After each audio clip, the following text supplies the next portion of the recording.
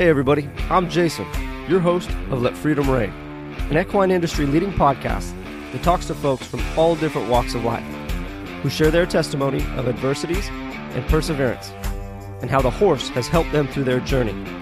Stay tuned. We're going to have a great time. Come along for the ride.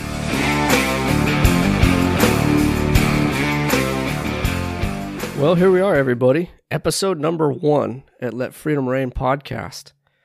There's been a ton of time and effort that is going into the launch of this first episode. I have to thank God first and foremost for placing the horse in my path. There are many horsemanship mentors throughout my life that have fueled this podcast, and many of those mentors will be guests on future episodes. I'd like to take a second to thank my podcast mentor, Jeff, over at All Wrapped Up Podcast. I'd like to thank my family and friends. Your support is endless and pushing me towards this endeavor. Personally, I'm indebted to the horse for all the positive influence and opportunities the horse has presented in my life. Our goal here at Let Freedom Reign is to enrich the lives of others and bring awareness to the ability to heal through horsemanship. Should you find the content of this podcast valuable, please share it with a friend. Additionally, your 5-star ratings and reviews on iTunes or whatever podcast platform you listen through would mean the world to us. You can find us on Instagram and Facebook at Let Freedom Reign Podcast. Our first guest is Jeremy Sweetser from Charlie 5 Horsemanship, a program that believes in the power of horsemanship to challenge and inspire our nation's veterans to become leaders again, providing purpose, developing trust, and ultimately bringing them home. Over the next hour or so, Jeremy shares with us his life of service to the United States. We briefly discuss his military career and some of the challenge he faced transitioning back into civilian life. The horse played a very influential role in his recovery, and now he has used those experiences to help others. I hate to keep you all any longer. Here is Jeremy Sweetser. Jeremy, how the heck are you doing today? I'm doing great. How are you doing today? Good. We want to thank you first and foremost for making some time for Let Freedom Reign and sharing your story. Well, I'm honored and it's a pleasure to be here. I'm glad you got a hold of me and wanted to talk about how horses have the ability to change people's lives and what we're doing to try to be a part of that. No, I think you guys play a very, very impactful role, and you guys got a lot of success coming down the road. Hopefully with this podcast, we'll be able to get you a little exposure and get some supporters on board for you. Well, I sure appreciate that. I appreciate it. It's funny, I say, I can't thank you enough. I say it to everybody. I say it so much, but I truly mean it. And somebody was telling me the other day, well, just tell them thank you and then give them results. Yeah. That's what you got to do. Yeah. No, I think, and I'm sure this will come up in conversation, but follow through is a big, big deal, right? We find a lot of people that want to do great things or their hearts are in the right place, but they either can't put it all together, they don't want to put in the work to put it all together, but Charlie 5 is making some huge strides in changing people's lives, and it's exciting to hear the story, and it's exciting to keep an eye on. Well, it's been exciting for us since the beginning. It's been a whirlwind, that's for sure. A lot has changed and transpired since we first started a couple years ago, and the evolution has been pretty cool just to watch where we started out from and where we're at now. So I'm really excited about the direction we're headed. No, it'll be great. And before we get too deep into the evolution of Charlie 5, why don't you share with folks a little bit about, who you are and how you got to this point, where you were raised and your experience with horses and all that. Okay. Well, I was born in New Mexico. I grew up, my folks had horses when I was a kid, and we just rode them, we go ride them down the ditch bank or through fields and stuff like that. But I never really thought much about training them. And then I joined the military in 2000. In November of 2000, I left for basic training and spent about 10 years total, just short of 10 years in the military. And I went on multiple deployments and came back from overseas. I was Iraq, Kuwait, mostly in the Middle East. Came back and I think things really started to get difficult when I they were difficult after I came home from Iraq, but it really didn't start to sink in until I got out of the military altogether. And that was about, I would say, 3 or so years after I came back from my last rotation. So it was after I got back from my last rotation and I got out altogether, I really started to notice how bad I was struggling just to try and be what people would call normal. I didn't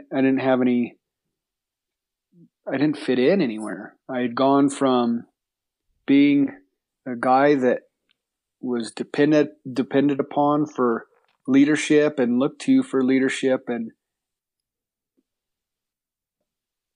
I was somebody, I had a title. I was Sergeant Spitzer, and people relied on me. And then one day I took off the uniform, I put it away, and the next day I was just Jeremy. I was just some guy that walking down the street, and I think that really messed with me.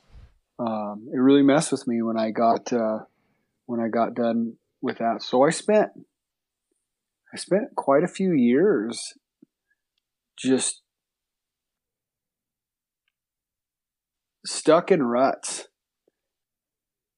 It seemed like every time I'd pop up out of a rut, I'd go along for a real short time, and man, I'd be right back in the rut. And so I had a real hard time.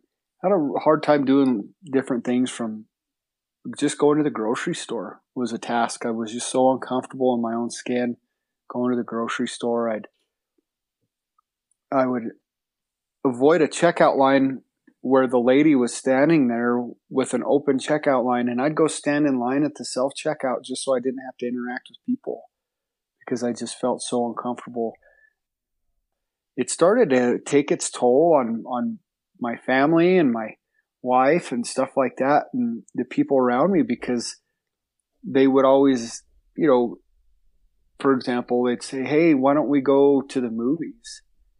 And I would, instead of just saying, "You know what, I just don't feel up to going to the movies," or just saying flat out, "Movies make me uncomfortable," because you're in a dark room with a bunch of people you don't know, I would just get angry.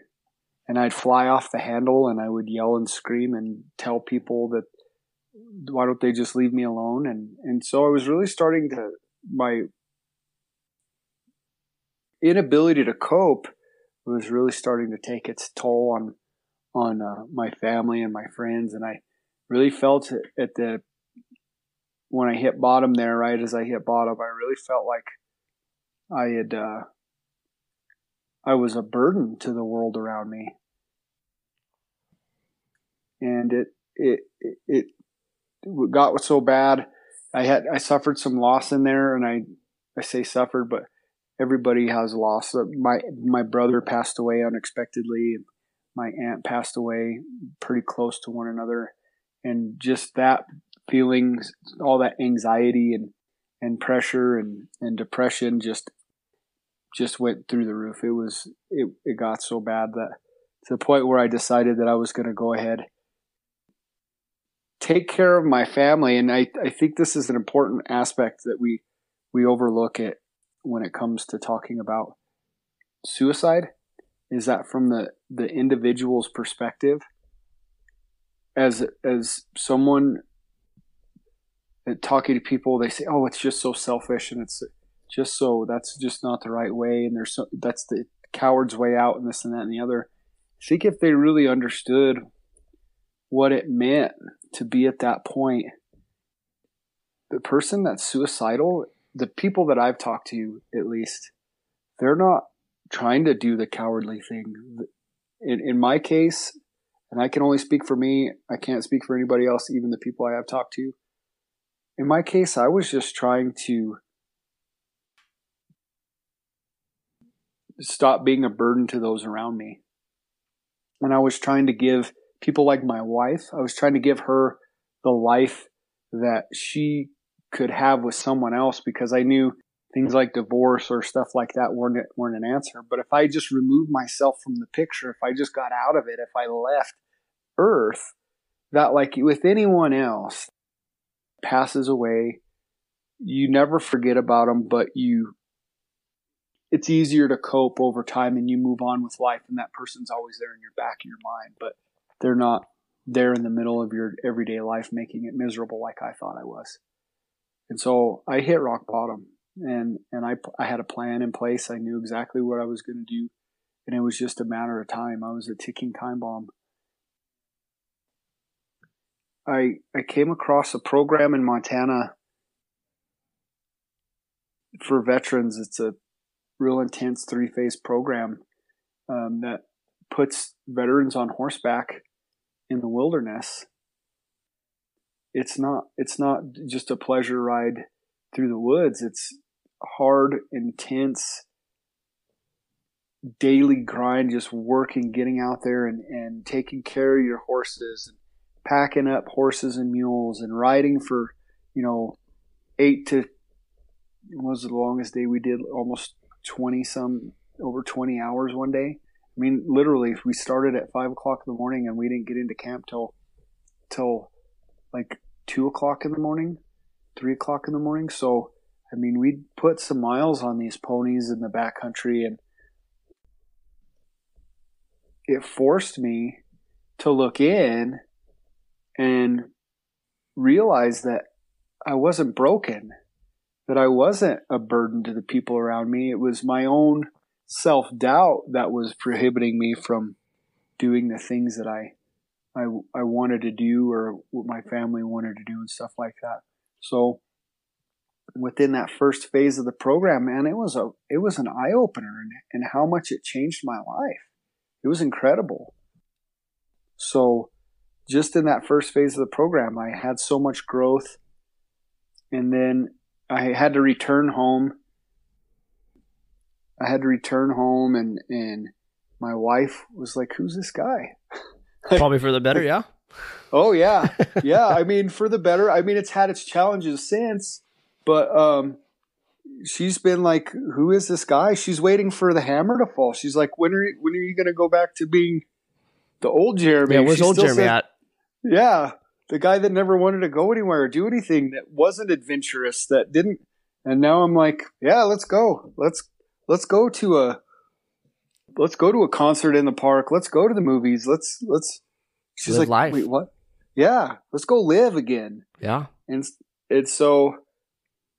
It was incredible. I went for the second phase, and it was equally as liberating to me. And I was fortunate enough to link up with some really good people there. One has become a mentor, and I've become like a son to him.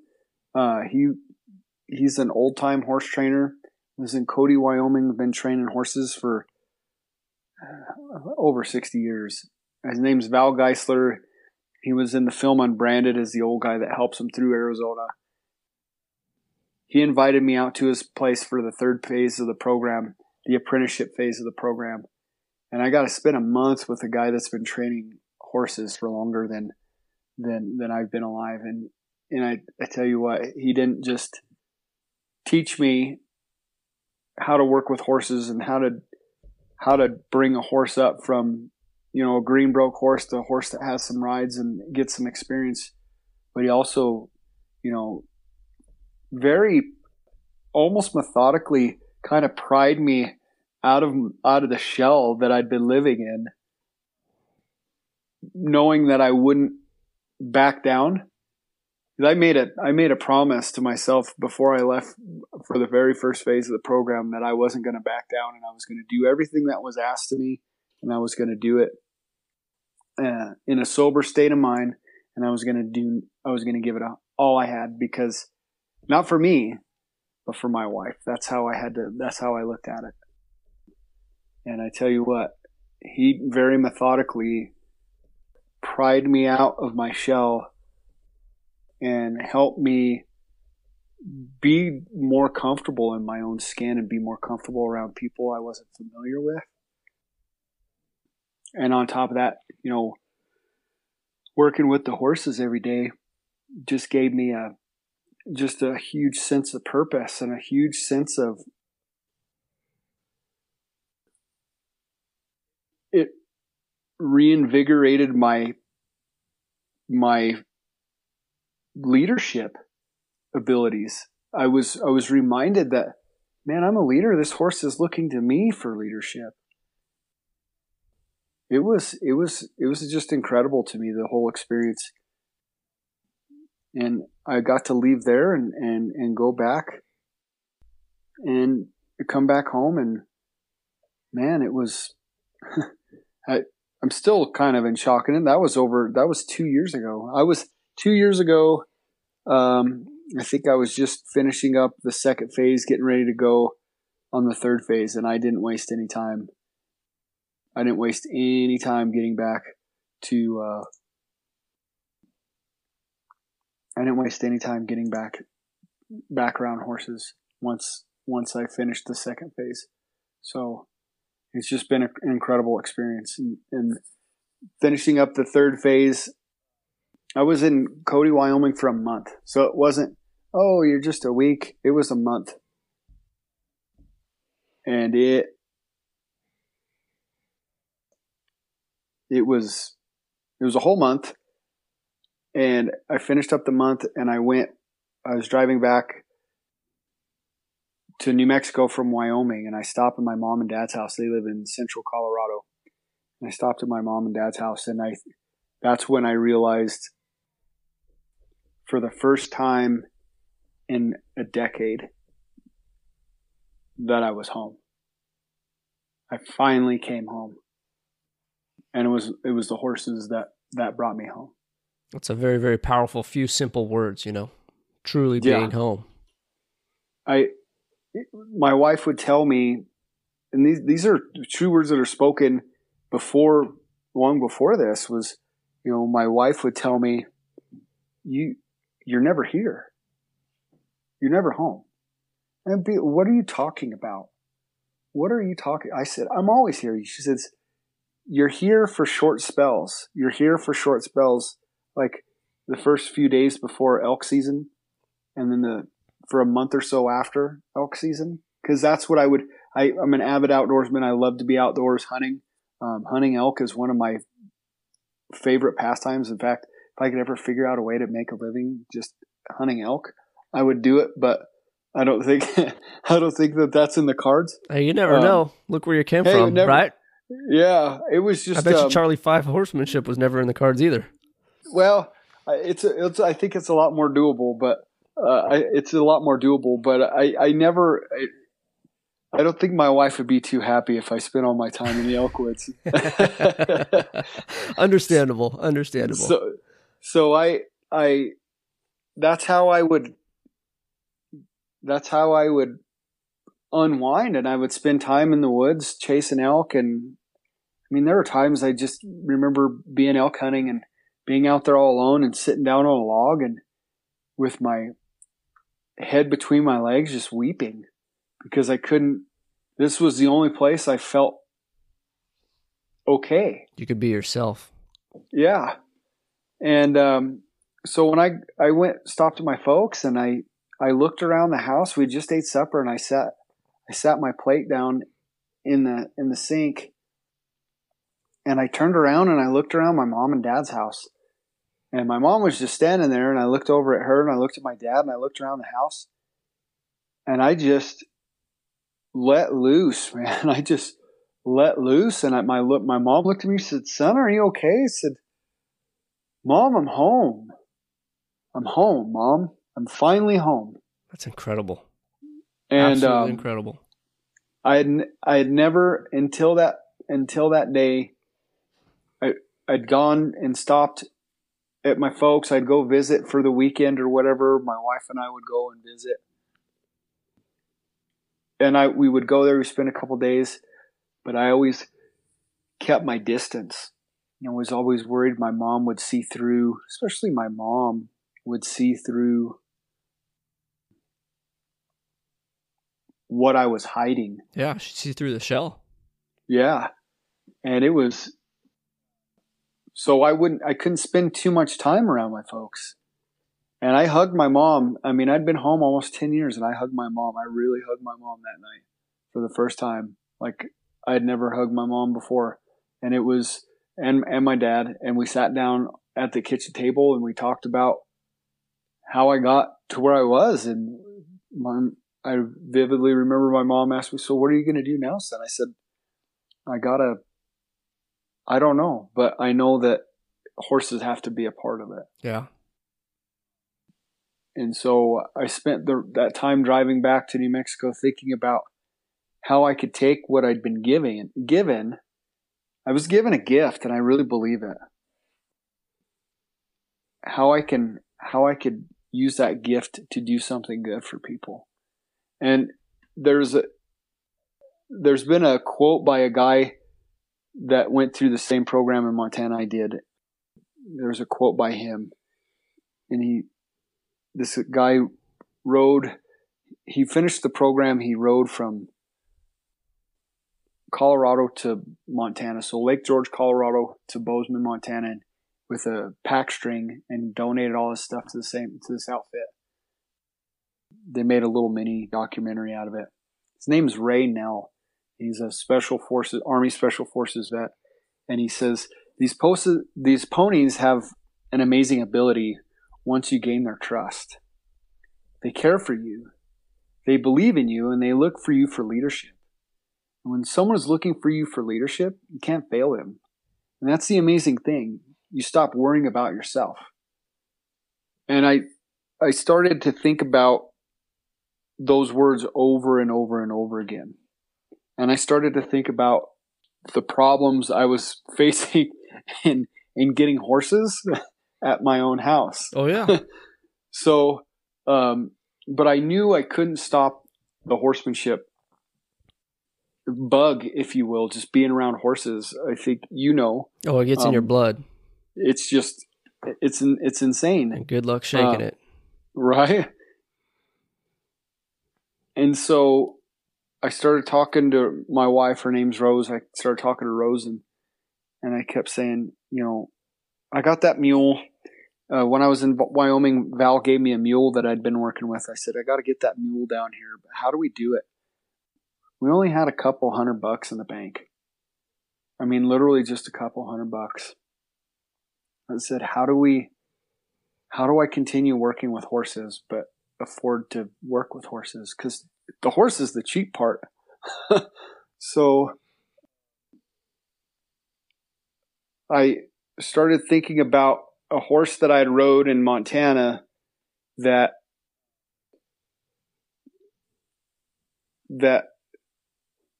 I got.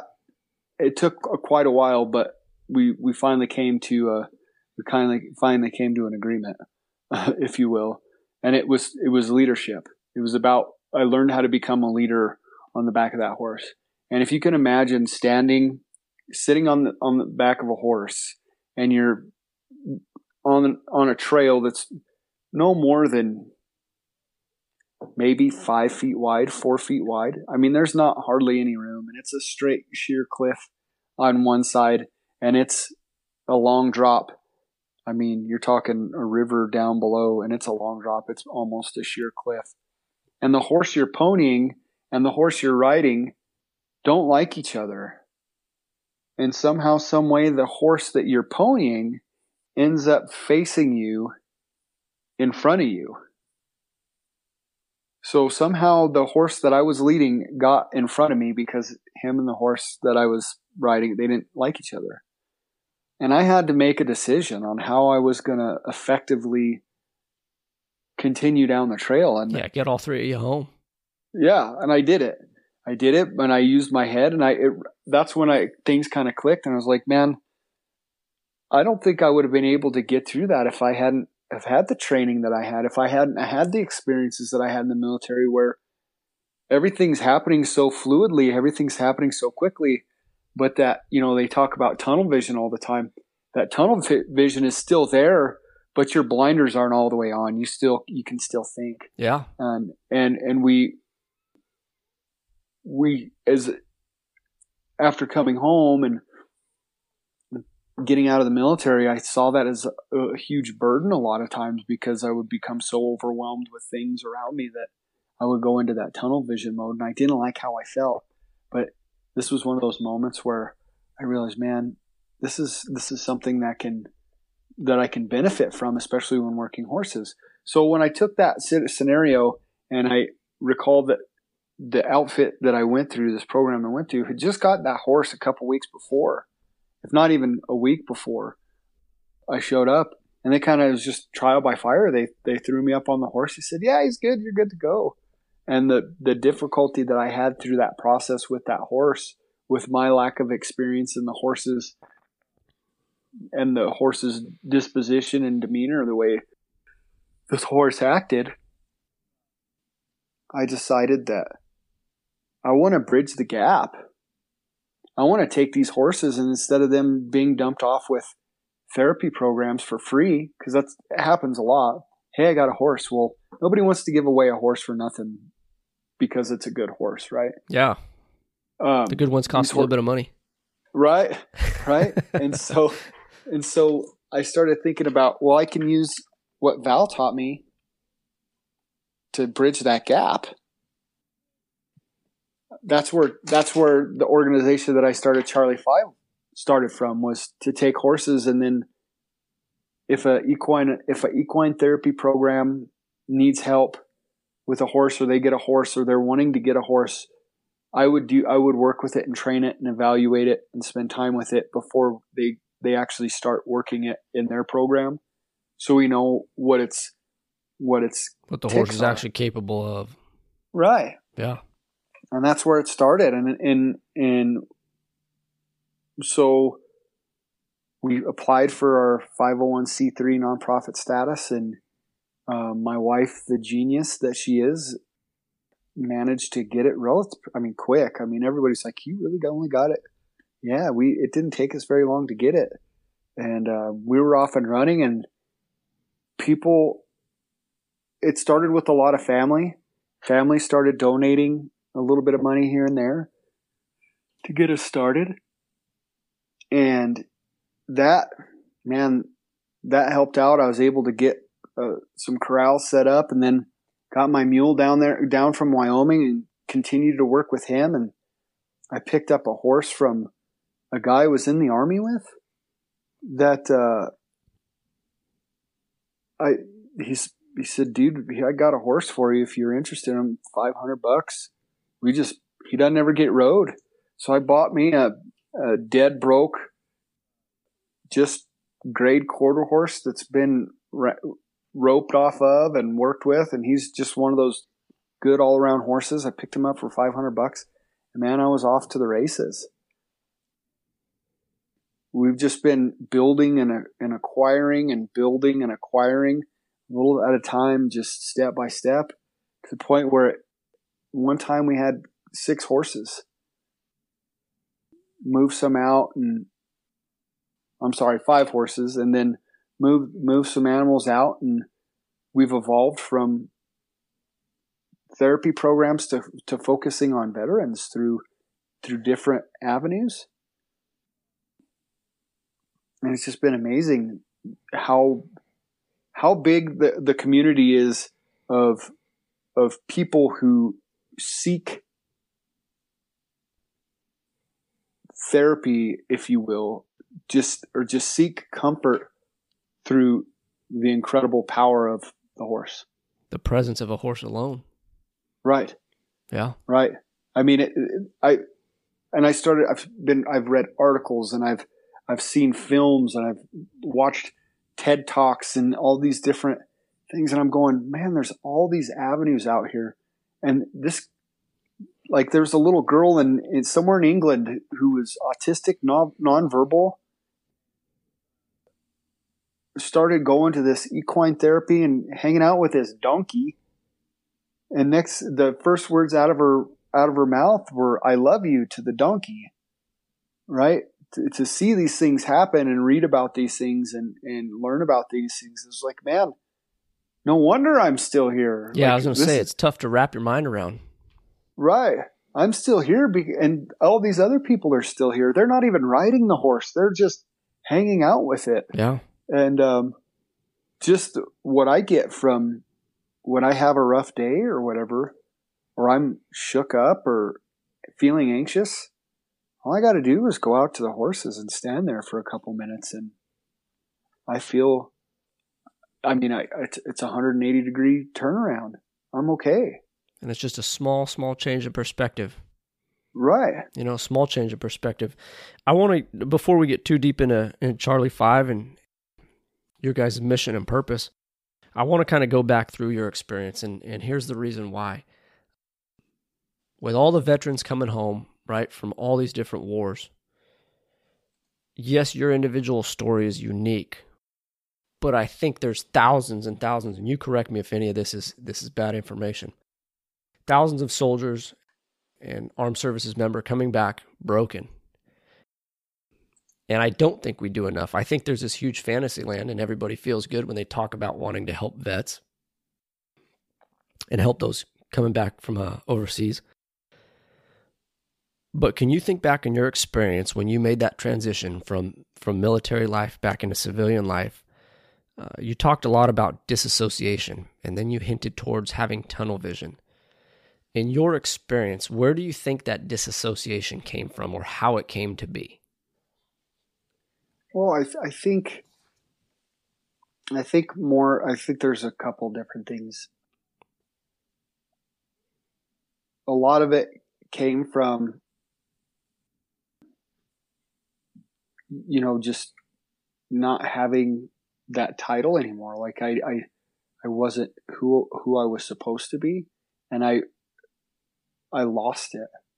It's like I gave up on it, or I lost it. And then I think that connection you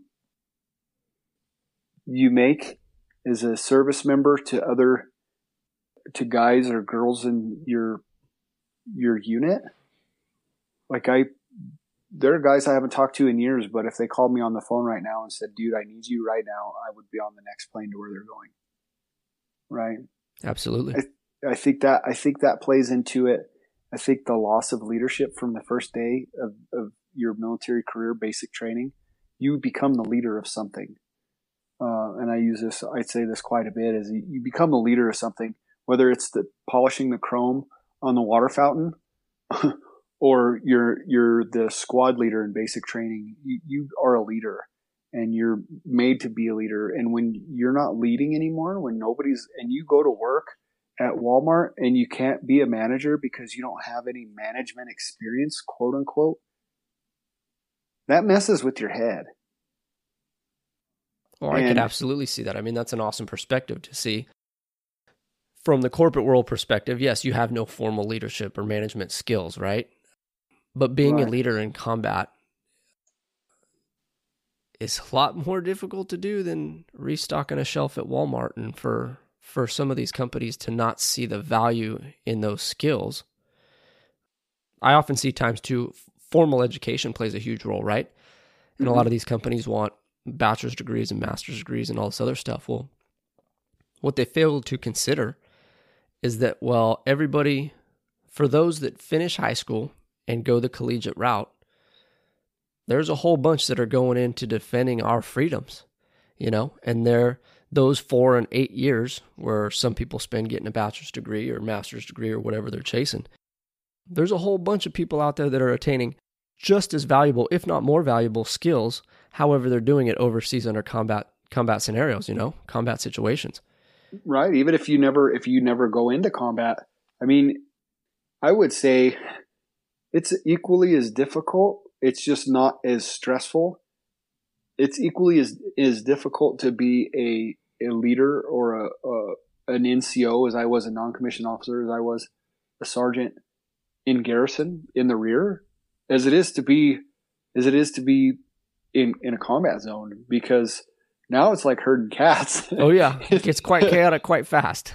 And it's because guys they're not busy all the time. There's downtime. You're trying to make sure that everybody's falling in line and doing what they're supposed to do.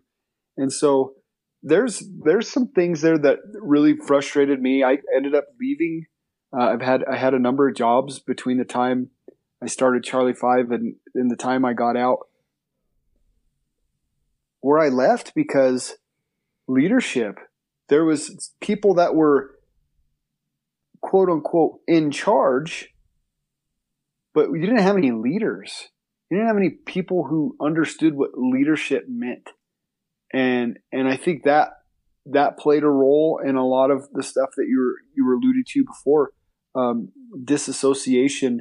And then it becomes, I've said it before, the military is really good about making warriors out of people, but they're not very good at making warriors back into people, right? It makes absolute sense. I mean, we're incredible. We're incredible warfighters. The United States military is. We have some amazing people out there that are fighting all around the world. And we talk about Afghanistan and Iraq. There are people that are fighting all around the world that are in our military. And I'm not trying to use any kind of they're no less fit and conditioned and professional as a professional athlete, right? Mm-hmm. These people are incredibly skilled. These people are incredibly trained in every single aspect of what their job is. And I would say it's probably more difficult to be a Navy SEAL or a Green Beret or Marine Recon than it is to be a baseball player, professional baseball player, basketball player, football player, because of the things you have to know and the things you have to deal with. Nobody's shooting back at you on the basketball court, right? And I really believe that. And so when you go from this job, and if you look at it like a job, where you go to this job and you're living your life at such a high intensity level, and you come home and you get out and the intensity goes from 100 to 5, you're going to have to pick up. There's something happening there because your brain, it's a huge deficit to have to make up. Right. And so people have a difficult time coping. They have a difficult time living their lives, and living their lives are controlling an environment. When I was going down the road in a Humvee, I had control of my environment to an extent, right? I didn't let people in our convoys. I didn't let people within a certain distance of us. We kept an eye on people that were already in the area, and we pushed them out. The only things we didn't have control over were the guys that were setting up bombs underneath the road or next to the road and stuff. We couldn't control that, but we could mitigate a lot of the risk that was around us by putting distance between us and the person around you. And you deal with that you deal with that as a police officer. You deal with that as a firefighter. You deal with mitigating your risk by putting distance between you and the threat, right? Putting something between you and the threat. So when you come home, and like me, I stepped in to college and I can't see everybody's hands. I can't see what everybody's doing in the student union building. What happens to me? I become overwhelmed. Panic. I become oversensitized to everything that's going on around me. And I lose function because I can't control the environment. There were so many times that I would text or call my wife and tell her, because I had to tell her, I'm not in good shape. I'm at school and I'm not in good shape. And she's like, do you want me to come get you? No, I need to finish out the day. But there are days I went to school and have no recollection of me being at school. It's absolutely incredible. What I think is amazing too is that you had the foresight and the awareness to know that you weren't doing well, and you need to at least let somebody know. I think for me, I was afraid to be embarrassed. I didn't want people to. I really didn't want people to be like, because there's a stigma, right? There's a stigma associated with veterans that come home from combat that were crazy. Yeah. And that was the stigma I carried with me, and the discomfort I carried with me going to the grocery store or going to a concert was, this person's going to see me and they're going to see I'm crazy. Yeah. Because the VA diagnosed me with post-traumatic stress disorder and put a number next to it, right? And so I'm 70% crazy. That's what it sounds funny, but when you do that and you start thinking about it, and then you start believing the hype, and you start believing what the world around you is saying, when you start living it, what are we going to do with all these veterans when they come home? What are we going to do with this veteran suicide? Why are veterans killing themselves at a rate, they say, between the number they use all the time is 22 a day. We can just use that one. Why are they all doing this? Why are they all doing this? Why are they all doing this? It's because we volunteered to serve our country. We weren't told, we weren't made. We weren't conscripted. We weren't drafted. We willingly stepped forward, like police officers and firefighters. We willingly stepped forward and said, "Hey, I want to go do this." And we raised our hand and we said we would protect our nation and the people that live in it. And the reasons why we do that vary from me. I did it because I wanted my nieces and nephews and my family to live in a country that was safe. I didn't make this decision until after 9/11. Before 9/11, all I wanted to do was do my 4 years and get out. That's all I wanted to do. I watched 9/11 happen on TV, standing there in uniform. And I said, no, I gotta be a part of this, and I'm not stopping until I can't do anymore. Well, I could do more. I just didn't feel like doing anymore. Yeah. And I didn't walk away from it because my life of service never stopped. But we get out and we're told that we're broken and poor you, and you're how do you live? You start to believe it after a while, and you start to get the picture. Well, I am broken, so I'm going to take that free dinner, and I am broken, so I am going to go to that veterans only concert, and I am broken, so I am going to go on that ski trip because I deserve it. I want to take a second. You've created a phenomenal opportunity to help educate some folks, and truly let's make an impact right here and try to break some of this stigma. And just keep that in the back of your head while you're going through your testimony for the next couple minutes, because it's an awesome opportunity to give folks an inside perspective, rather than what popular media is jamming down people's throats, Well, I think more than anything, we're not broken. We're the most capable people on the planet. We, as veterans, as people have, so there's statistics out there, and I spout off some. I kind of just find some that are kind of in the middle, but they say between one half of 1% and 1% of our nation's population has served in combat since Vietnam. And I think that there's something to be said about that. That we went and stepped forward and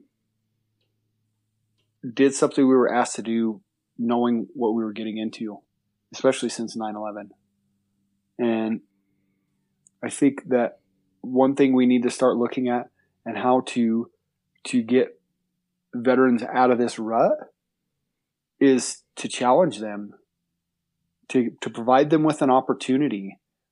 We talk about at Charlie 5, what we're doing and how we're trying to, what we're trying to create. And I say that we believe in the power of horsemanship to challenge and inspire our nation's veterans to become leaders again.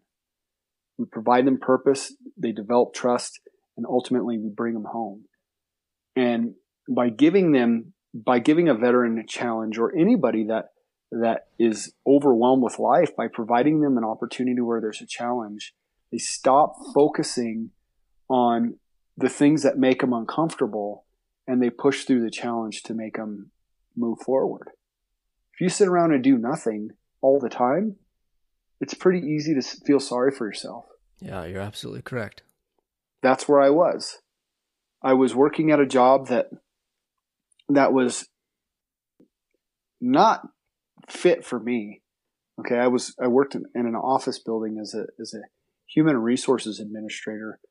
It was horrible, right? No, there was no last place I want to be is be sitting behind a desk.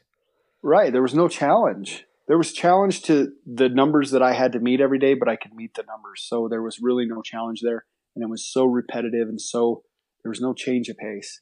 The people there that I worked with, some of them were really, really fantastic, and others, there were some that, there's some that were less than fantastic. Let's just say that. That's a fair assessment. I just don't. I don't want to. But what ultimately happened was I wasn't being challenged, and when I started looking around and I started getting involved in programs and organizations with veterans that challenge them, I saw veterans coming back to life right in front of my eyes. I saw them coming back to life. And most of these programs involve horses. What an incredible feeling. Right. To watch a guy, to even to the extent of when it's time to wrap up and go home, you can see him, part of him kind of withers away a little bit. Dejected. Yeah. Like, I have to wait till next time. So using that opportunity, using that, watching that, and using that, say, you know what? Let's get horses to these veterans. They're engaged and involved in these horsemanship programs, whether it be, Horses for Heroes, Cowboy Up. They're out of Santa Fe. Jinx McCain Horsemanship Program. They're a nationwide deal. They're through the Semper Fi Fund, or even, Heroes and Horses. There's the Professional Association of Therapeutic Horsemanship has, I think there's some ungodly number, like 6,000 plus active duty and veterans that are participating in their programs across the country. That's incredible. So we have all these veterans that are getting involved in these equine assisted therapy programs. There's guys that I know, and I say guys, and I just use that term. It doesn't, I'm not politically correct. There's folks that I know that have therapy dogs. Why can't they have their own therapy horse? It's a good perspective. Why? I mean, Walmart's going to be pretty upset if you lead your pony into. Can you walk your therapy quarter horse into the movie theater? I wonder. It makes me wonder. Well, didn't some guy try to get a peacock on a plane or something recently? Something like that, yeah. But I've even read articles about ponies. People taking miniature horses or ponies and taking them into the hospital.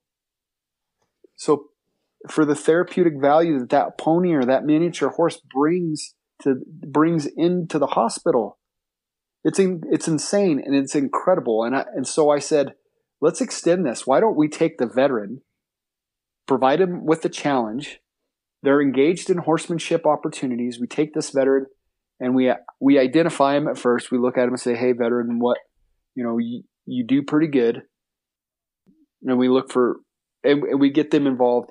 We get them a horse so they have their own horse, so that they can work that horse on their own in the hopes that that horse goes on and helps a program that helps kids, or a program that helps people with terminal illness or developmental disabilities.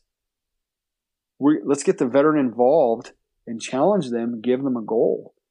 And right now we look at how do you identify the veteran? Right now I'm very select because I don't have the facilities and the operation to have a lot of veterans involved. We don't have the reach. But if I see guys at these clinics that I go to, these veterans at these clinics, like Melissa, for example, she's an Air Force veteran. She retired medically, and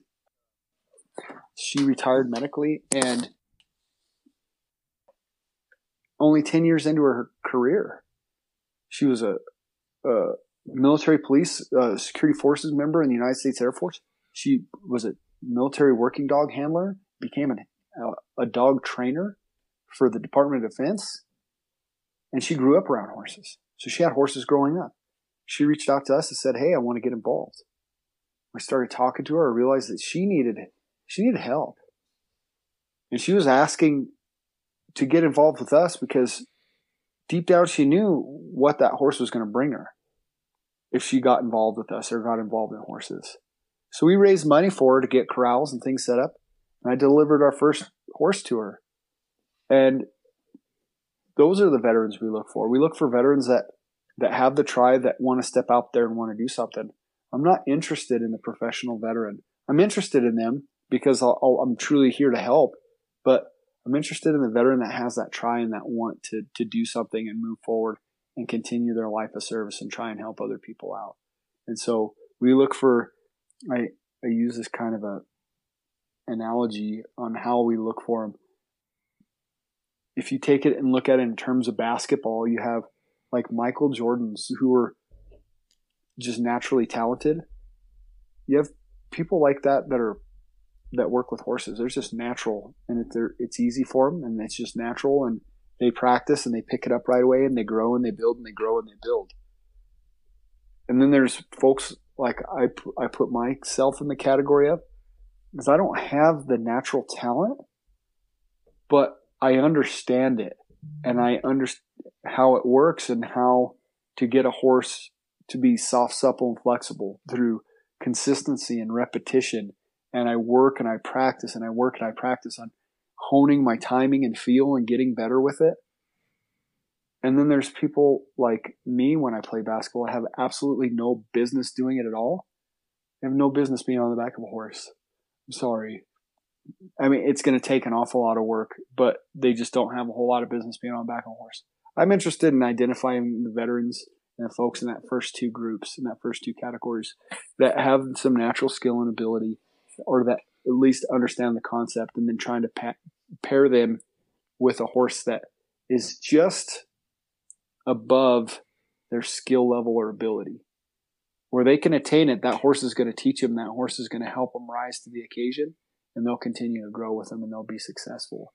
And that's what we're looking at doing. That was Melissa. She had grown up around horses. She had mentors in place. She had already knew what she wanted to do. We just gave her an opportunity because we had a horse available that was going to fit her skill level and ability. And it worked out beautifully. She called me a week after we delivered the horse, and she said, "Thank you. This horse is changing my life, and I love him. He's incredible.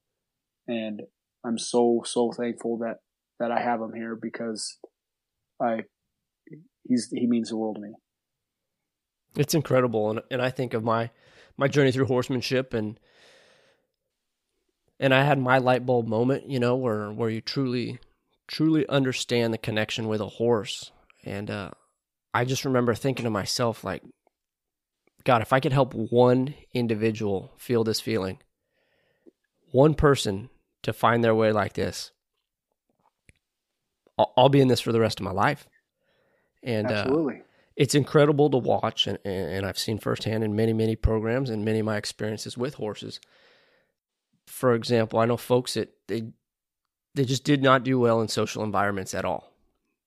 Whether Right. it's, something as simple as eye contact.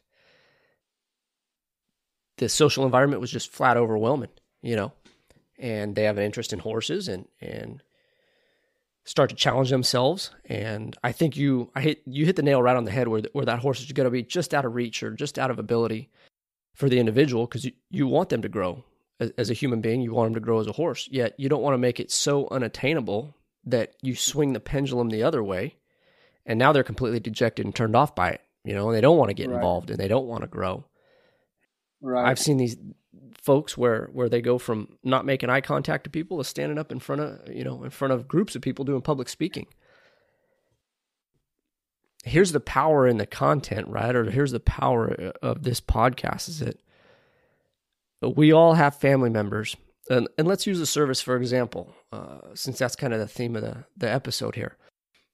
We all have family members who have served on some level. Right. They've all come home, whether physically they're home or mentally they're home completely, If you guys out there have a friend or a family member and you think an experience like what Charlie 5 provides could be beneficial to them, please, please, please, please reach out to Jeremy. Because the biggest drive in all of this is we don't know when we're going to turn that page for any one individual. I mean, we're willing to try with everybody. And the value of trying can pay itself off tenfold. You can completely change an individual's life by one phone call, one email, one message on social media. So since we're kind of on that topic, Jeremy, if you don't mind, maybe explain to folks,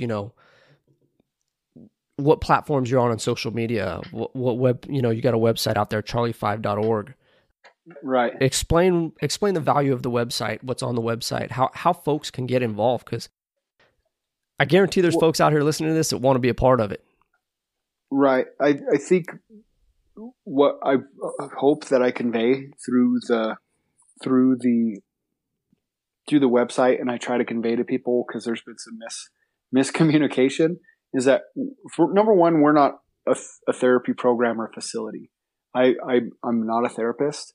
I am an aspiring horse trainer who needs the horse myself to continue moving forward, but I'm not opposed to pointing an individual in the direction of a program that's going to suit them. Like I spouted off some names earlier. Those are the three that are kind of my go-to. But I would always refer someone to a program that's going to fit them, because I don't have the ability. I just don't have that kind of ability to help people. Can you go over those programs quickly again? Yeah, there's the number one. I would, if you're a service connected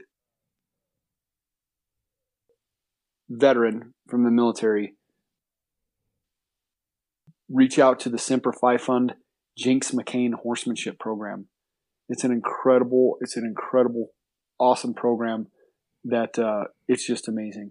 And what they do for veterans and getting them involved in horsemanship at all levels.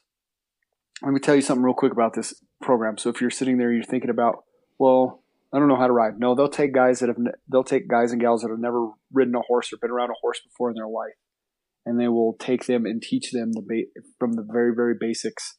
And there are guys that had never stepped on a horse before, that are roping calves and dragging them to the fire within a very, very short amount of time. If they will try to facilitate any veteran regardless of their disability. So if you're an amputee, there are veterans that are participating in these programs that are triple amputees that are riding horses, and it's changing their life. That would be the number one program I would direct you to if you're a service connected veteran. If in the New Mexico area, I would ask you to look at Horses for Heroes Cowboy Up. Rick Iannucci is the founder of that organization, and they're an incredible program. And again, they'll put you on a horse, and they'll evaluate you and your skill level and match you and help you grow. And they have a lot more to their program. So they're really, really awesome. I've met Rick several times, and he is just, as I like to say, he's just a good dude. He's just a really good guy. Heroes and Horses out of Montana, out of Bozeman, Montana. And that was the outfit that you went through, in 2016? Yeah. They're an amazing program for the veteran that, like me, I was at the end and I needed to disconnect from the world, and I was 100% committed to doing it. They handle, last talking to them, they handle veterans with the wide gamut of issues, from like me, PTSD my therapist would say suicidal ideation and things like that, to there's a huge drug problem in the veteran community. Opiate addictions are huge, and they're there to put you there in that for long enough so that they can help you get clean and sober again, and realize that the horse is going to help you do that. But it's grueling. It's very, very tough. It's a challenge. It's a huge challenge. It's not for the faint of heart, but it is every bit of challenge, every bit of hardship, every bit of anything that experience there, you can get out of it tenfold on the other side. So they're an incredible program. They only do their program once a year in the summertime because it's long pack trips. You get on a horse and you'll be riding. It was amazing. And the country you see, and it was just an amazing outfit. And that program's a multi-phase program, correct? Correct. It's multi-phase. So it's a 3-phase program. The first program, they teach you the basics of horsemanship. They teach you how to pack. So you learn how to put pack saddles and put all your equipment and everything on the back of a horse or back of a mule. And then you go up into the mountains like an old timer. And it's awesome. It's really, really an awesome experience. And again, you're in it. Everybody there is pretty much a veteran. So it's not like you're going there and not identifying with anybody. You go in there and you identify with a veteran, with other veterans that have a similar background as you. And so the second phase, it's just more packing, more intense, and pack trips typically longer. And then they put you in the third phase where it's like an apprenticeship. A lot of guys, they sent some guys to Alaska when I went through. Sent some guys to Alaska to go work for outfitters up in Alaska during like moose season and stuff. To other guys working for outfitters and guides and stuff like that, doing the same kind of stuff, packing.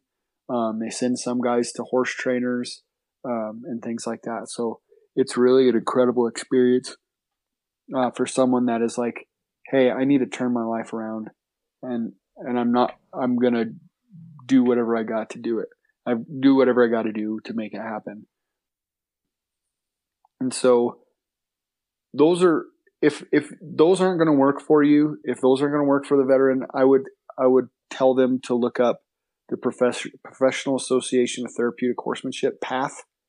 If you just look up PATH, P-A-T-H, horsemanship, they can find a therapy program near them. And the cool thing is the VA is just had pretty good chunk of change devoted to helping further the use of equine assisted therapy for veterans who are wanting to try that, which is awesome. They're starting to open their eyes. The VA is starting to open their eyes and say, this stuff's working. We need to get more veterans involved in this. And there's therapeutic riding centers all across the United States, and they will help you get involved with the horse. It's awesome. And work from there, grow from there. Don't push yourself past your comfort level, but don't push yourself so hard that it's detrimental, right? You know your comfort level. That's the only way you're going to grow, is you get into that point of discomfort and you keep doing it until you become comfortable with it, right?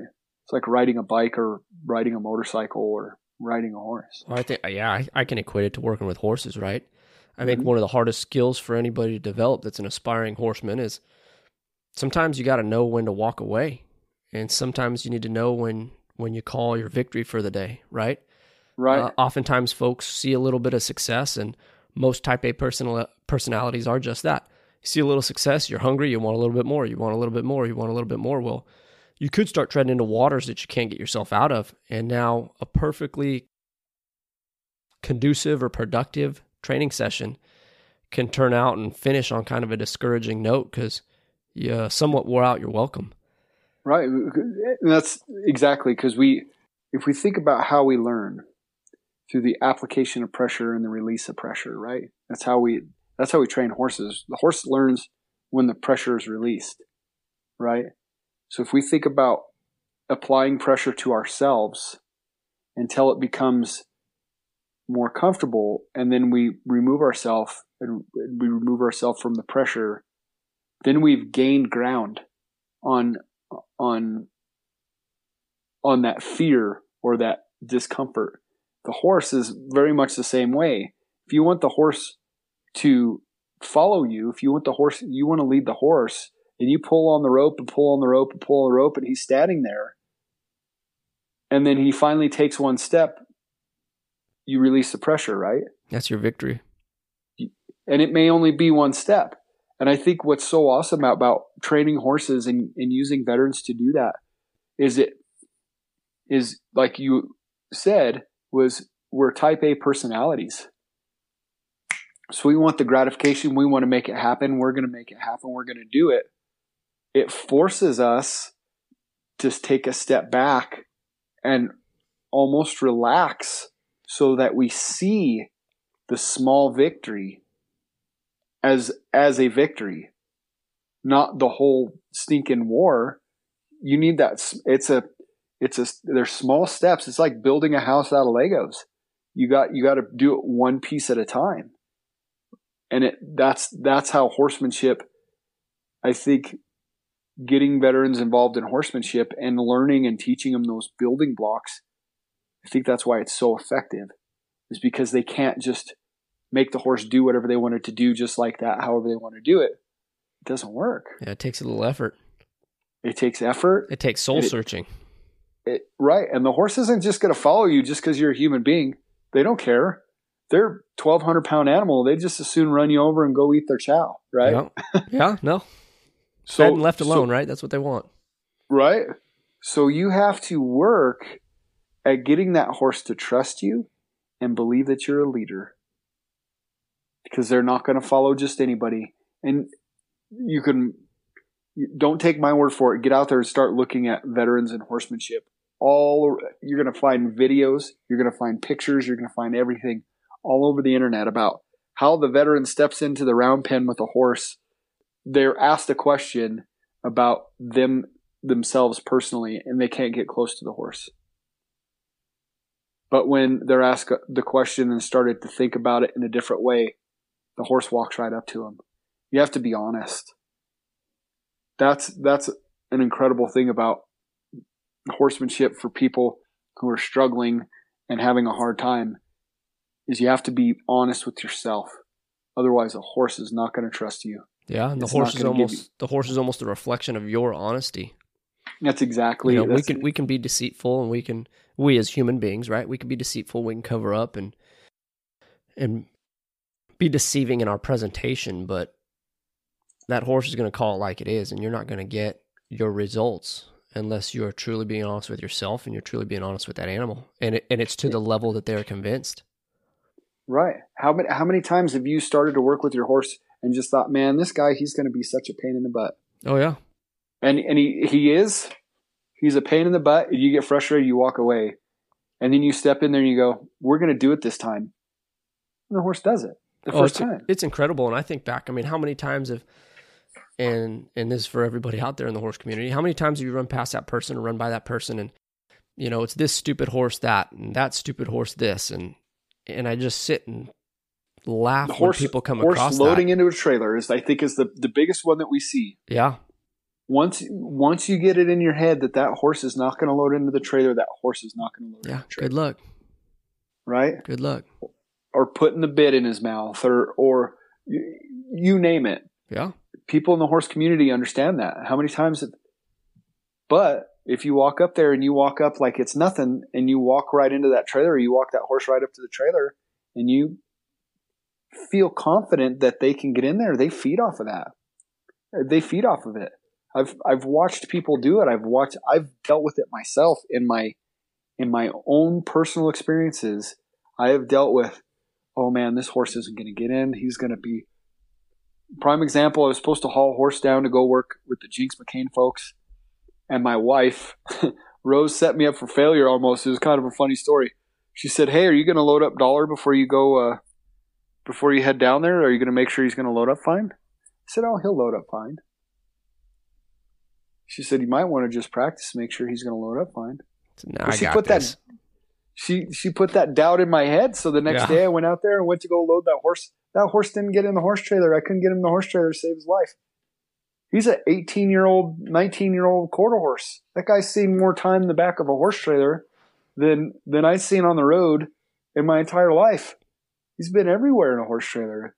And he'd been in that horse trailer before, and it wasn't a bad experience. But I walked in there going, man, I sure hope he gets in there. No, I can absolutely relate. Absolutely relate. I had that same issue, the horse I have. same thing. Experienced horse. He's traveled, never been tossed in a trailer. We got a new trailer recently, and it took an act of God to get him into that horse trailer. Right. And the biggest change for me in my perspective or introspection on this is I think back on that day, and you're right, that doubt starts to show up, or that frustration starts to present itself. Right. Now you, the human being, is losing credibility as a leader. Mm-hmm. It wasn't but the next day we go out to load that horse, and obviously being the type A personality and wanting to achieve stuff, I said, heck, we didn't do it yesterday as gracefully, but you know what? Today we're doing it. And we went out, and my change in perspective is you talk about working with horses in the application and release of pressure. Where I think folks can take it a step further, and where I've seen success, and you tell me what your experience is oftentimes we reward the physical presentation. So let's take getting a horse to lead, for example. You apply somewhat pressure to that lead, and we're waiting for that horse to physically take a step before we let that pressure go. Well, if you were to peel back the layers and reward that horse's effort in thinking about that step, right? Rewarding the slightest try. And once you get that horse to understand that if I try, life is good.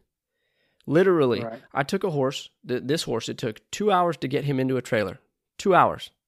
Mm-hmm. And something that takes 5 seconds, and has always taken 5 seconds. And the very next day, a change in my perspective and my mentality and my approach. In a 5-minute span, we get him loading into the trailer. We get him from presenting him to the trailer to sending him into the trailer. I'd start 10, 12 feet back from the trailer. I'd direct him into it, and I would just toss a rope over his back, and there you go. Walk right into the trailer. That's my favorite way to load I don't like getting in the trailer with the horse. There's too much chaos that can happen in there. Right. I've made myself into a tiny little ball in the manger of a horse trailer because there are times when you got to do it. There's just... Oh, absolutely. I have one horse that I was loading in the trailer. He's a Mustang. So a lot of the horses we work with, by the way, are Mustangs. So this one in particular, most of his life, he'd just been running to trailers down an alleyway, and you run him in the trailer and you slam the door behind him, and that's load him like cattle. Yeah. He hadn't had very many great experiences getting up in a trailer, and I own our outfit has, it was donated to us. It's a mid-70s model 4-horse straight load. So it's not a slant trailer. It's not very wide. It's probably only 6 feet wide, if that, maybe 6 feet wide. And so you're basically trying to push a horse into a black hole. It's hard. It's hard to get him in there. But I feel like, well, if I can get him in that trailer, I can get him just about anything. Well, there was one, he wouldn't load for me being outside. And if I tried to pull on his head at all, he'd rear up and act like a fool. But he had latched onto me. He's always been very latched onto me. So once I crawled into the horse trailer and stood there, he walked right up in the trailer, and he was fine because I was there. And then once I got him comfortable doing that, then I could send him in the trailer. And then I got to the point where I just tied a lead rope around their neck and get in there, buddy. Thing. Yep. Let them do their thing, and then he gets in there, and we're good. But it's about that consistency and repetition and building their trust in you and trusting that you're not trying to drive them into – they see the scary situation, but they can trust you, and they'll follow you. Are you a good enough leader to get them in that trailer and them trust that you're not sending them into, in their mind, a very scary situation. Yeah, and that's where rewarding the try comes into play. Because right. once you have that horse ingrained and they know that they can trust you and they know that you're going to believe in them when they try, who cares what scenario or situation you put them in? You know, they know that, hey, if I try and make an effort, that, so-and-so is going to take good care of me. Right. That's when you really, really start to see some change and you really, really start to see some growth. And that day when we were sending the horse into the trailer, my wife was just sitting back laughing. And it's funny to watch, to take an animal and see a completely different change in a matter of hours. between one day and the next, but the horse always had the ability to do it. Right. It's whether or not I was going to change my ways or, find myself in it and Right. work with that horse on their level, Yep. So that rewarding that try is rewarding that effort is such a huge, and it's such a it's not seen. Sometimes it's hard to catch. Did they try? It's a feeling. Did they try? Yeah. So you get to where you can, and you watch these great horsemen out there, that they've been doing it for decades. I think you and I have talked before, and we talked about, man, I'm way behind the power curve. Oh yeah. I'm 38 years old, and I'm trying to make a life as a horse trainer, and where people my age have been doing it for 20 years, 25 years. They've been training horses, and here I am just starting out. But I think that the concept of knowing the basics and then having those things in place, mentors in place, is incredibly important. And that's what we try to do with our program is make sure that we're not just throwing a veteran to the wolves and saying, here's your horse, bye, see you later. We're going to make sure that there's fail-safes in place. They know that the horse is theirs for all intents and purposes, but they can't just up and get rid of it without our consent. They need to let us know if there's an issue. Another part of it is they also have to, before we even deliver the horse, before we'll even consider delivering a horse, we have to make sure that they have, who's their veterinarian? Who are they going to contact if the horse gets sick or the horse gets injured and they need to contact a veterinarian? Who's their farrier? Are they going to have a farrier come out? They need to have a farrier come out and trim feet and do all that stuff. They need to understand the importance of all these things, because it's about making them a leader. So as a non-commissioned officer in the military, you have to know where to send your soldier to sick call. You have to know where to, how your soldier or your troop is going to get taken care of in different ways. You have to know these things. And so if they don't know, in these cases, a veteran applies and they don't know, well, we're not going to just tell them, well, no, you can't have one. We're going to help them. We're going to help them figure it out. But the most important thing that I think that we want to do with all of it, with getting horses to veterans, is making sure that first and foremost, they have skin in the game. It's not a free pass. It's not a free ride. It's not a free pony for the poor veteran. That there's a purpose and there's a mission behind it, and that they need.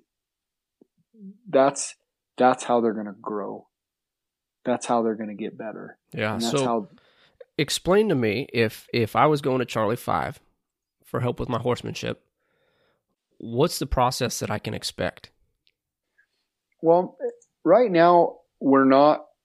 I mostly identify veterans that I've interacted with through programs. That's been our starting point, because we're so young, I really need to work the kinks out of the program and how things work. So if I have better access to a veteran through one of those programs, I can better, it's just easier for me to do. Now, Melissa was a different case. She reached out and we spent quite a bit of time talking.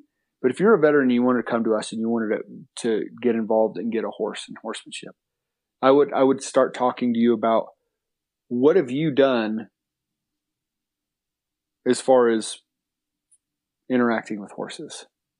What's been your experience with horses? How long have you been riding? What have you been doing? Okay. And if you say, oh, I go and I ride every week at the stables down the road, I'm going to say, well, give me the number. Let me talk to them. This isn't, it's not to be mean. It's not to be hateful. It's to be honest. You got to be honest with yourself. You need to be honest bring credibility to it. Right. So if you're truly involved in horsemanship and you're doing stuff, then you're not going to have any problems sending me to the person that you're interacting with, or if you have your own horses or whatever.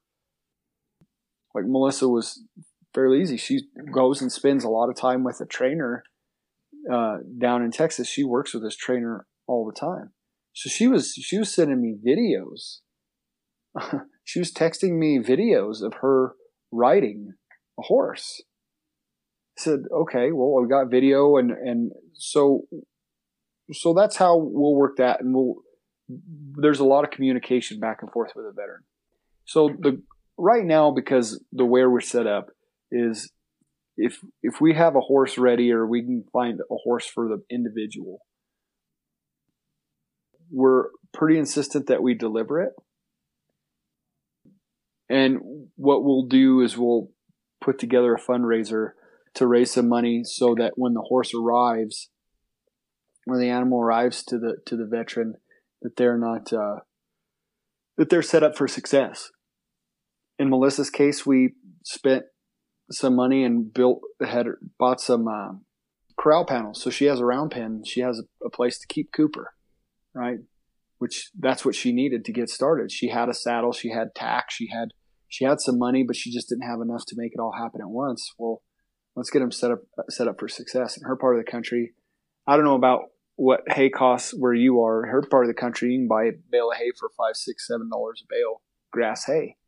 For us in New Mexico, you're talking 8, 9, 10. I pay $13.50 for a bale of hay, of 70-pound bale of grass hay.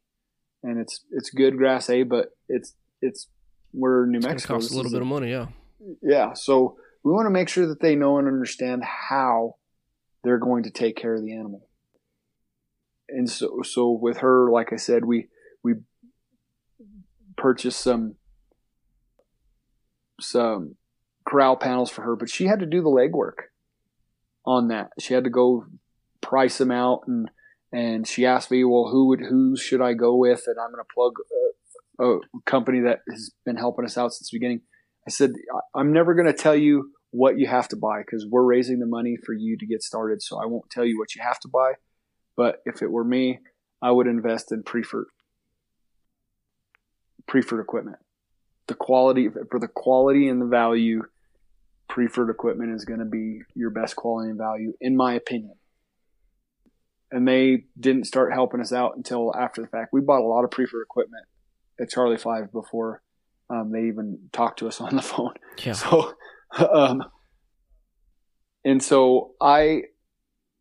that's one of the things we'll do. So we'll get them set up so they're set up for success, and then we're insistent that we deliver. I'd like to be able to spend a couple days with the veteran and the horse together, working them together, so that they have a better understanding of one another and make sure that that horse fits. The long term, my vision is to have enough coming in and have enough horses deep, where we bring the veteran to us, and the veteran can spend a few days here working with the horse, so we can find the right fit, the right horse for that person here, and then take it and deliver it to them, and then they get going on the horse at their own place from there. So they've actually built a rapport and a relationship with that horse, where the horse is comfortable on the horse's own ground, right, if you will. Yeah, and I think oftentimes it's an overlooked aspect of, I'm going to call it horse shopping. Right. Is matching personalities. I mean, right. Everybody wants the big, powerful, good-looking horse, but if you and your animal aren't on the same page and you're not able to communicate, I mean, good luck after that. Right. And so that's part of what we do to set them up for success. So in Melissa's case, I rode down with some folks from Jinx McCain, and we rode down to near San Antonio, and she was able to come out and ride Cooper. We rode Cooper. When we delivered Cooper to Melissa, that horse probably had less than 50 rides on him. And the 2 weeks that I had him, he grew up. He did a lot of growing up in the 2 weeks that I had him, because I hauled him from Tucson, Arizona, from an outfit. We get a lot of our horses. We partnered with an outfit called Dream Horse Arizona. Jeff Cook his life revolves around training Mustangs. And so he had this horse. He was like, I just need to move him. He's a good horse. He needs someone that can ride him every day. Melissa was a good fit in that aspect. So I hauled him from Tucson, Arizona to where we are near Albuquerque. I worked with him for a week here at our outfit. Then I hauled him from here down south about 80 miles, and he worked on a ranch. We took him out and worked him on a ranch trailing cows for a week. And I'll tell you what, that little boy horse turned into a nice young man by the time that week was over. Oh, that's great.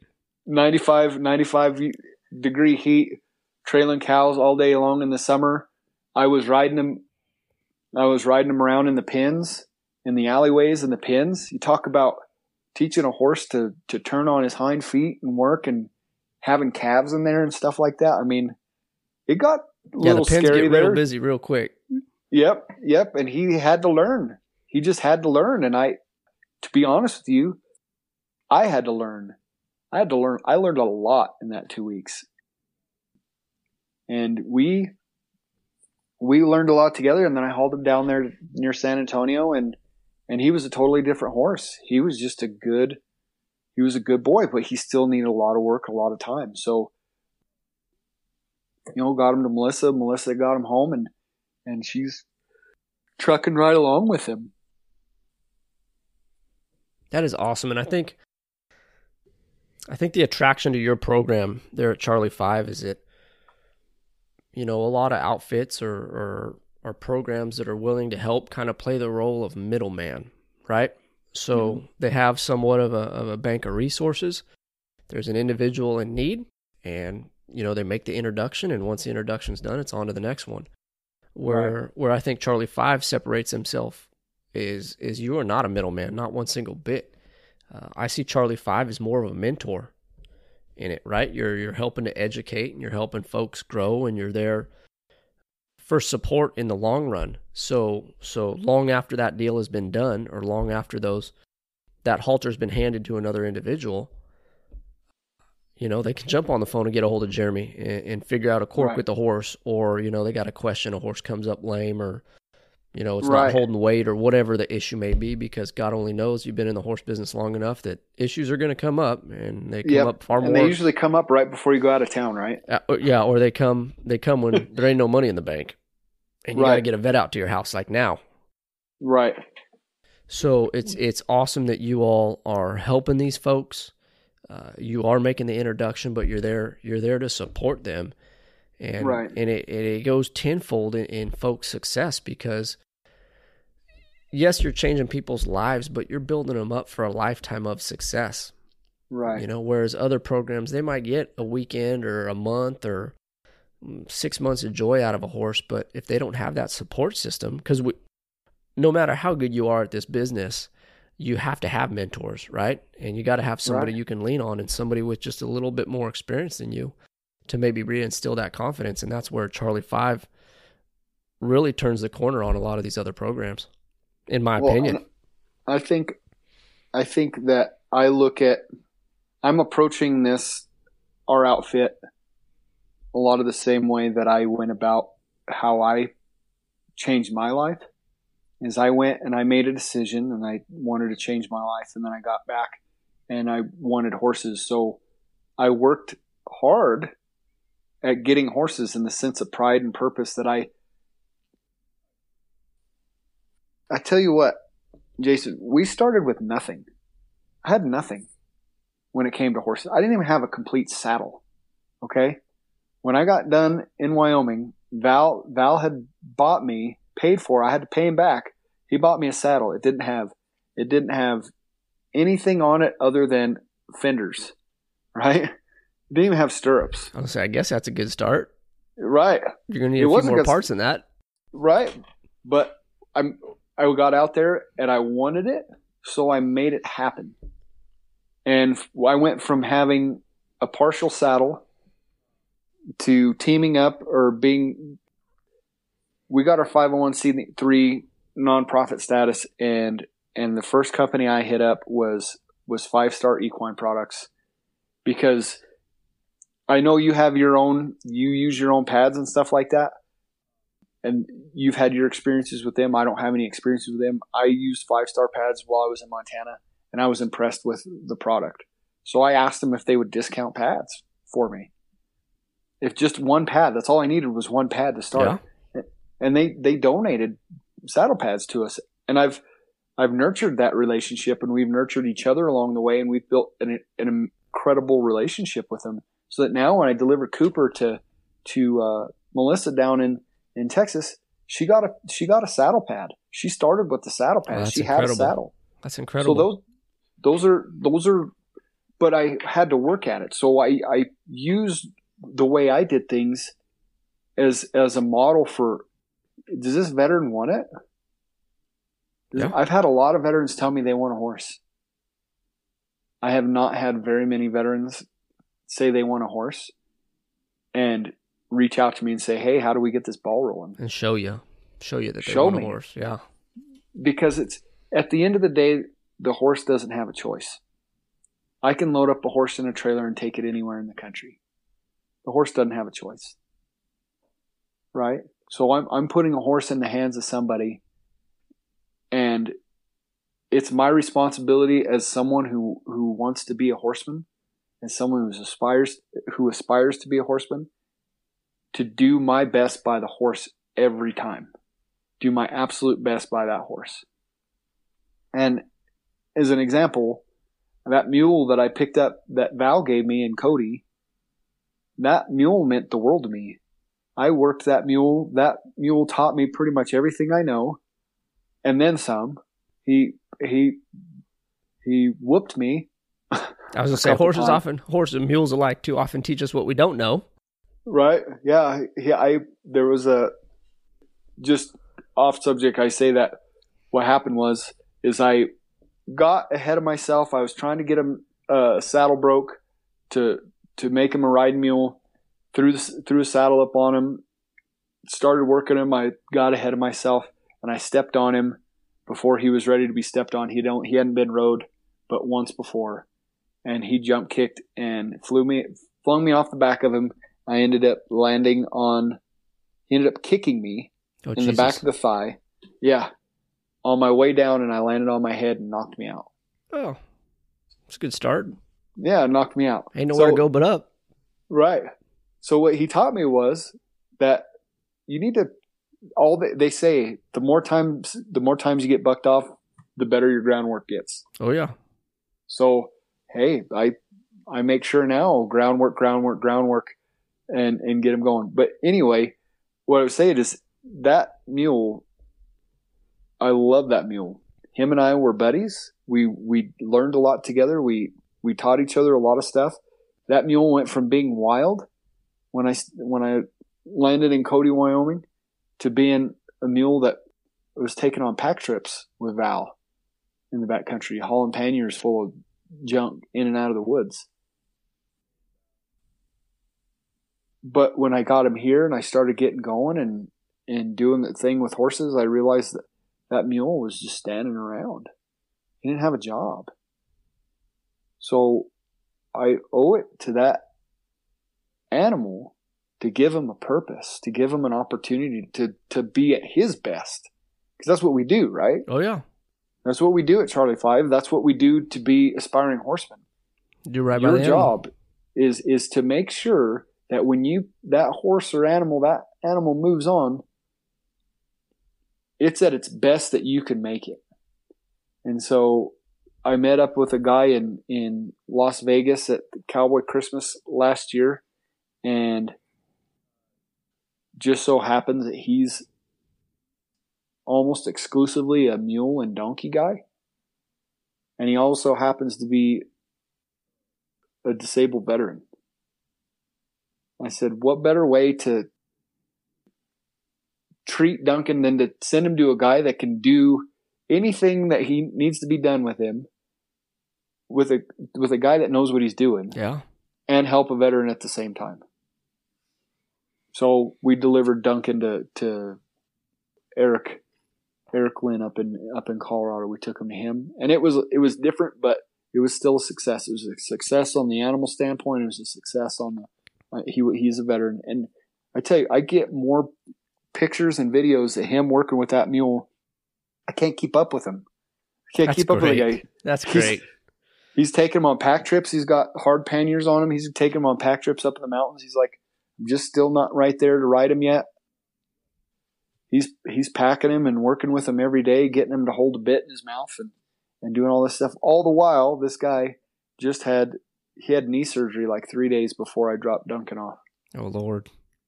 So this guy's pushing it every single day. So it's not always just about the veteran. It's about the animal too. We owe it to them. I think we domesticated them, and we have a responsibility to do our absolute best by them and to help them out in any way we can, and to make sure that just like us as humans, they have a purpose, because they're going to thrive in an environment where they have a purpose. Yeah, where they're supported. Right. Where they have leadership. Yeah. So it's been a pretty incredible last few months for us here. We've just been whooped. I'm whooped, man. I'm busy.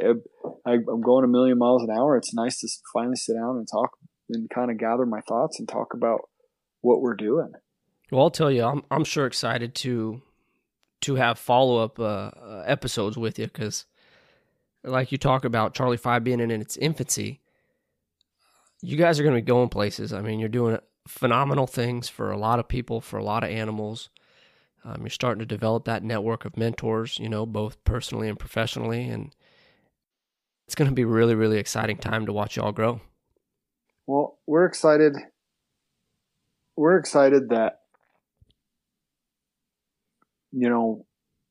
we're excited that people are starting to see what we're doing. And so we got 2 animals out. We've brought in animals and we've doing the work. I'm excited that people believe in what we're doing. And I've said it, I say it all the time. I can't thank you enough. I can't thank anybody who, I work hard at responding to comments on social media. We're on Facebook and Instagram at Charlie5 Inc. And I do my best to respond to every comment, unless there's comments out there you just don't respond to. But yeah, sometimes you got to look at the credibility of the source, right? Right. But I do my best to sit down at some point in the day and respond to comments and just say thank you. You don't have to spend your time looking at my silly pictures on the internet. You really don't, but you choose to. And we just finished up. I just finished up a week at Texas A&M and talking to folks there and meeting people. They have an equine therapy program that works out of Texas A&M. It blew me away. And then I just finished up. I was in Wyoming at Chris Cox Ranch and got to meet Chris Cox and sit down and talk to him about what we're doing. And I'm excited about the people and the kinds of people that are getting behind us and supporting what we're doing. Like I said, the folks at Prefert, the Chris Cox, 5-Star Equine, these guys, and I'm plugging, I know you have your own sponsors and I'm plugging mine, but I think it's because I'm not just going at this organization half-cocked. I really believe in my heart in what we're doing. I know how I felt. I know how I felt a little over 2 years ago. And I don't ever want to feel that again. And so if I can help a veteran or someone else feel the way I do today, That's why we're here. It's not for me. It's for them, so that they have a chance, they have an opportunity to move forward and gain some ground in life and realize that you're not broken. You are capable of doing anything you want to do. I say it a lot. I have to tell myself a lot. There's a lot of things I tell myself, but one of the things I tell myself is the only thing holding me back from doing anything I want to do is my own self-doubt. That's it. And so I work real hard at trying to nurture relationships with people and organizations that hear what we have, will sit down and listen. For the person that's sitting down and listening to this podcast, you're going to say, this guy rambles on a lot, but man, I hope they say he believes in what he's doing 100%. And I believe in it because I've seen it. I personally can hear it in your voice. You know, this isn't a sales pitch. This isn't an ad. This is what runs in your soul, you know, and I'm blessed enough to call Chris Cox a friend of mine, and he's probably been one of the biggest blessings and mentors, not only in horsemanship, but in life. I've learned some phenomenal lessons as a man, you know, from Chris Cox and the conversations that we've had. And he's remarkable in his outlook on life and the involvement of the horse in his outlook on life is just, I listened to him talk and he's, you know, the greatest animal on earth is a horse. And here I am, a guy 2 years ago, I was ready to kill myself. And 2 years later, I'm going, dude, you're right. You know what I mean? You're absolutely right. It was that relationship and that horse stuff that brought me back around. And I talked to him. I've only talked to him the one time. I need to get a hold of him here pretty quick because I talked to him about some other stuff. But he was genuine in talking to him about if there's anything you need, stay in touch. There's people that say that and it's half-hearted. And then there's people that say it and when you ask, and I don't ask for a lot, but when you bring it up, they say, absolutely. So there's some things I'm going to talk to him honestly about how do we move this organization forward? How do we get to a place where we have an operation and a facility where we can bring the veteran to us and make sure that we have them in an environment to make them as successful as possible. That's my goal, is when we move the horse on to a veteran, they're successful, so that they come back and say, hey, Jeremy, can I take on another horse and train it for this program over here? Exactly. And that's what I want. I want to build an operation where I'm farming out horses to veterans, to people, because they want to help other people through the power of the horse. That's what I want out of it. And that's been my biggest drive with this podcast and its introduction, is that I, like you, have lived the change through horsemanship. I've lived it. I had a podcast kind of mentor of mine. We were talking about goals the other day, and he said, what do you want out of this? Like, how many listeners and what kind of following and contingency? And I told him, man, if I could change one life, if I can help one individual feel how I felt when I turned the corner, I consider it a success, And now for me, it's been an awesome journey, and I've got to meet a lot of great people in the horse industry, and I think you're dead on. We need to find these like-minded individuals, and we all need to get on the same page and kind of get the momentum rolling on this, because I think it's an exciting time to be involved in horsemanship with the advent of the internet and all this stuff and social media. Right. I mean, we have huge access to some of the most phenomenal horsemen that have ever walked this earth. Now is the time to start stretching our wings a little bit and bringing the horse back. Yeah, bringing some exposure to it, right? Bringing the horse back into society. I think we could, if we start bringing the horse back into society, we start bringing the horse back into people's lives. I truly believe society's going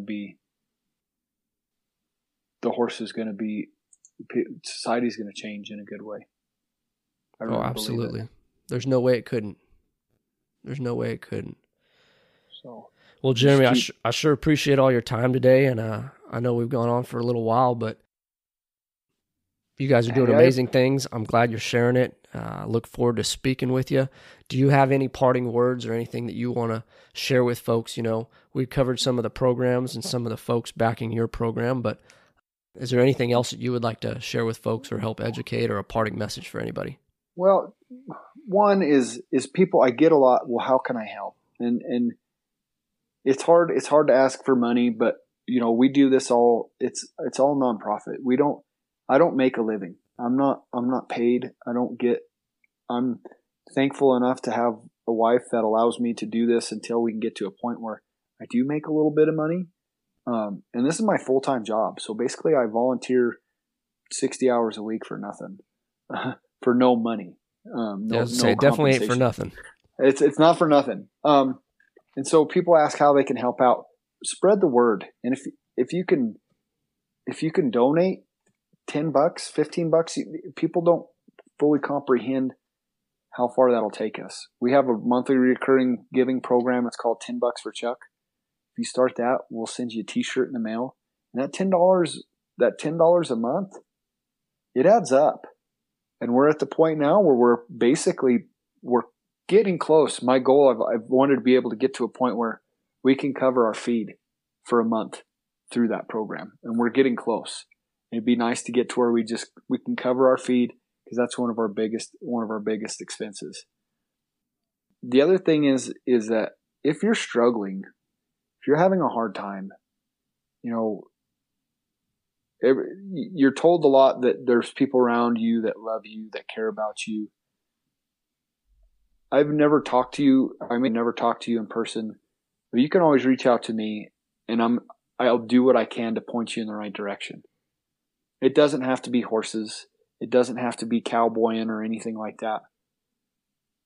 If you're just struggling and you're trying to find a path, just start trying new things. Just wake up in the morning and try new things. You got to drive forward. I've lost too many friends and family members to taking their own lives, that it really is on the opposite side of it. It really is. It's not worth it. I've been on the side of it from wanting to take my own life, and I've more recently experienced the loss of a family member who they took their own life, and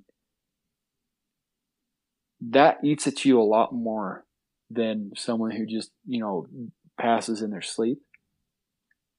So reach out to someone. Reach out to the suicide prevention hotline. Talk to them. Find something. Don't do it. It's not worth it. There are people out there in this world that love you and care about you, and just keep driving forward. An inch forward is an inch in the right direction. You don't have to be running a marathon. You don't have to be sprinting. An inch forward is an inch in the right direction. And just know that we'll do whatever we can, and our mission is always to take care of the horse and the veteran. That's what we're here for. And if anybody has questions, to let us know. Well, Jeremy, again, we thank you for your time. Your life of service is more than commendable. God bless you, and we're looking forward to talking to you down the road. Well, thank you, sir. I appreciate it. Thanks again, everybody, for listening to this episode of Let Freedom Reign podcast. Again, you can find us on social media under Let Freedom Reign podcast. If you want to support the growth of this podcast, go to patreon.com/Let Freedom Reign podcast. Again, we thank you, and we'll see you on the next one.